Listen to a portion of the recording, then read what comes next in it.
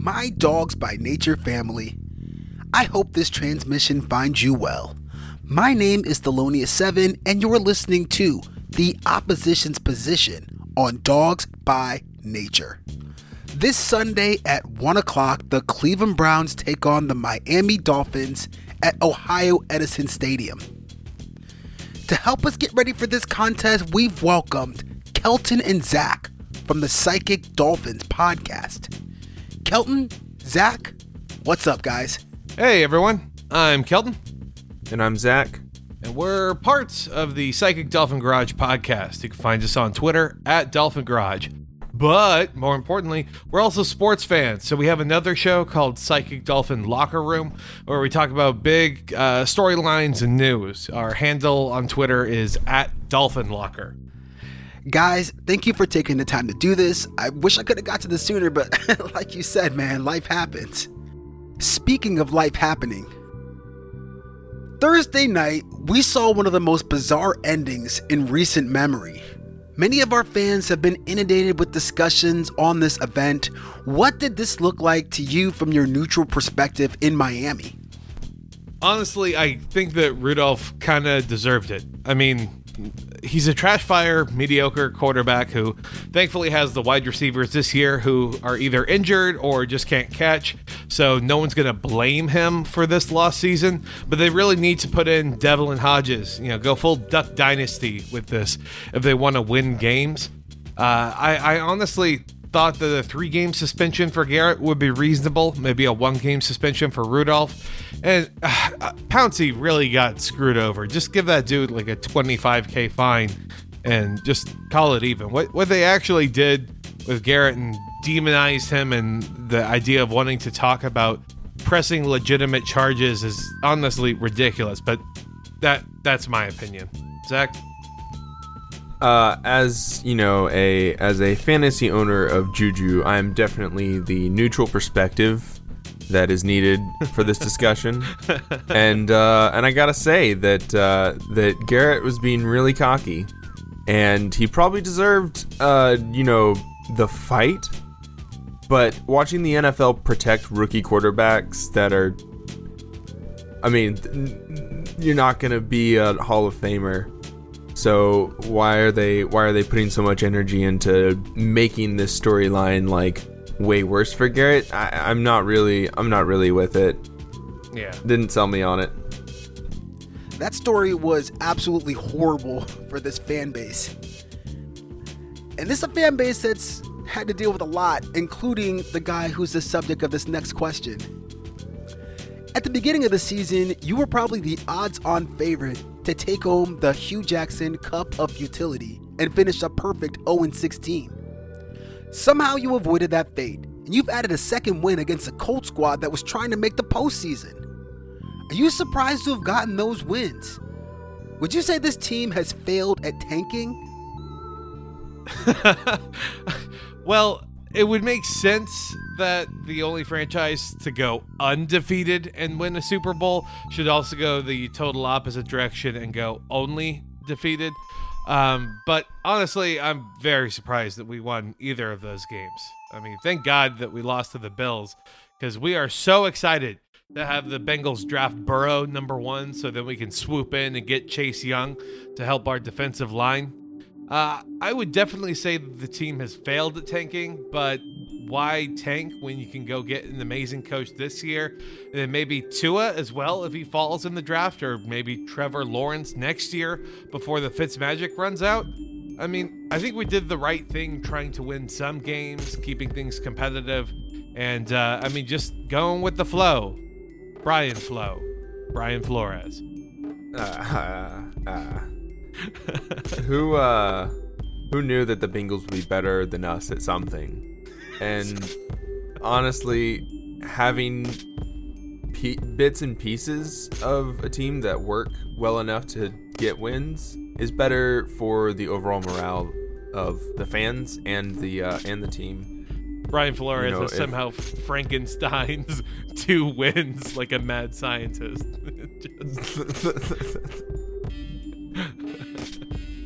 Yeah, fortunately for Dolphins fans, it looks like Brian Flores once no part of the HJCF. Well, speaking of Brian Flores, let's talk a bit more about him.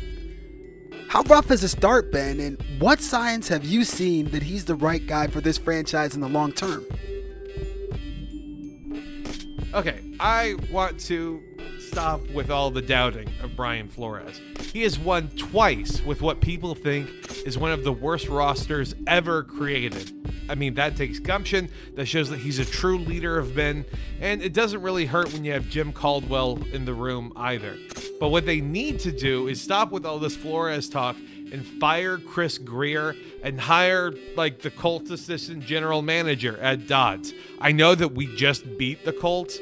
2 weeks ago, but whatever. We should be able to beat any team that's on their third string quarterback, is missing their wide receiver the whole game, and their starting running back gets hurt. I mean, Flores, he's legit, you know? I think that he's done his time building teams around star players, around star quarterbacks, around star tight ends. And I think that that's a bad way to build teams, Broncos. And I think that that he's ready to try something new, especially having watched sports teams that I grew up loving rebuild themselves entirely and create a better pathway, or not a better pathway, I guess a better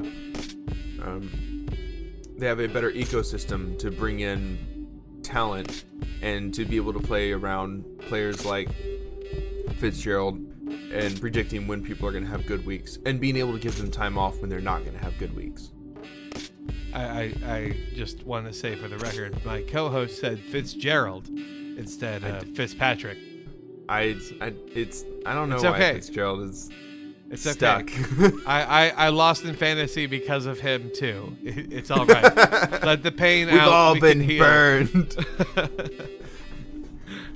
Bro, I had to rest Aaron Rodgers. There was nobody else to put in the... Well, anyways, speaking of fantasy guys, Devontae Parker seems like he turned a corner. Have you always believed? How good of a wide receiver is he? With all the impending turnover, do you see him as a part of the long-term plans?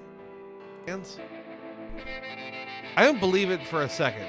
Don't get me wrong, I have him on my fantasy teams and he's putting up numbers, but he's only doing that because we don't really have a legitimate tight end. Gets sucky.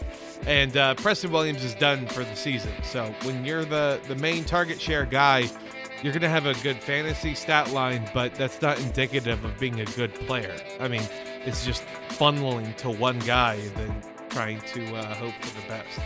Yeah, he's great if you're managing $1 million investment that is your NFL team to maximize your fantasy scoring so you can win your... how much money do rich people bet on fantasy $4. Yeah, you got to win that $16 pot. He's the one you draft because he gets receptions, but I don't think that he's a star that we're going to that we want to build around. Oh God, can you imagine trying to build around Devontae Parker? Fate, where's just the throw death? me the ball. I feel like maybe there are some other options out there. I think it's time we start seeing other people. Well, why not? You have an ungodly number of draft selections in 2020. Well, what does your wish list look like? It looks like whatever we feel like, okay? We got 3 first-rounders, 2 second-rounders, and maybe 2 third-rounders if we get that compensatory pick for losing Jawan James. I'm not quite sure still even how compensatory picks work, but listen, the world is our oyster, okay? I want us to pick up Chase Young with our first pick, an offensive lineman with our second pick, get Tua at the end of the first round. I don't know. It's greedy, but we absolutely can be. Then let's just stock up on defense and wide receiver after that. You know, let's fill out the roster. We have also a bunch of money to burn, so let's spend some cash in free agency, getting some veterans. I know that Zach and I have been talking about what free agents we would like, but I mean, I think that maybe like Dante Fowler, Jack Conklin, Emmanuel Sanders, Trey Waynes, a Lamborghini. Well, I mean, there's a whole lot on my wish list, but as long as we can get Clinton Dix and Whitney Merciless, why not? Like, is AJ Green gonna be worth anything after this season? Is Larry Fitzgerald finally gonna be too old? The dreaded Fitz to Fitz connection. It just fits. You can picture Booger McFarland just being like, man, he's giving them fits out there. Kill me. God. I honestly think defenses still win games, and if we only spend a little bit of our resources getting key players that can be stars on our team and focusing a lot more on stocking up on defensive players, I think that will benefit us long in the long run.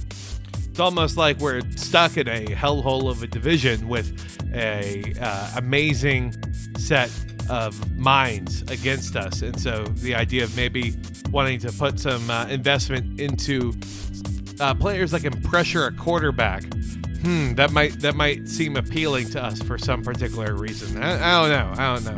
Y'all can tell me. Speaking of players that can pressure a quarterback, I feel like we're going against the rivals for the people that would be pressuring quarterbacks. Okay, we're here with Kelton and Zach from the Psychic Dolphin Garage Podcast. Before we wrap things up on this episode of The Opposition's Position, what do you see happening in this upcoming game? I think the score is going to be 20-17 with the Browns carrying the W. Y'all are just straight up scary. I mean, like, I see what y'all do to quarterbacks. I like Fitzpatrick too much. You can't do that. He has kids, man. But I think the biggest storyline is going to be what the running game is going to look like moving forward this season and next, since we shipped Drake off and Walton got cut because of domestic violence, and we're just going to ignore that. It sucks for the team, but it sucks even more for Walton's partner, and it's just I think it's going to cast a pretty long shadow over this, because what else are you going to talk about other than the off-field drama when you're the Dolphins? Yeah, I'm on board with Cleveland as well.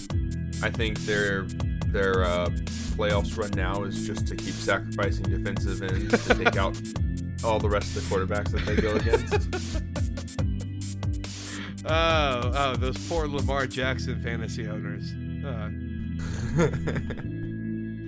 That was Kelton and Zach from @Dolphin Garage. You've been listening to The Opposition's Position on Dogs by Nature Radio. I'm your host, Thelonious7. Take care.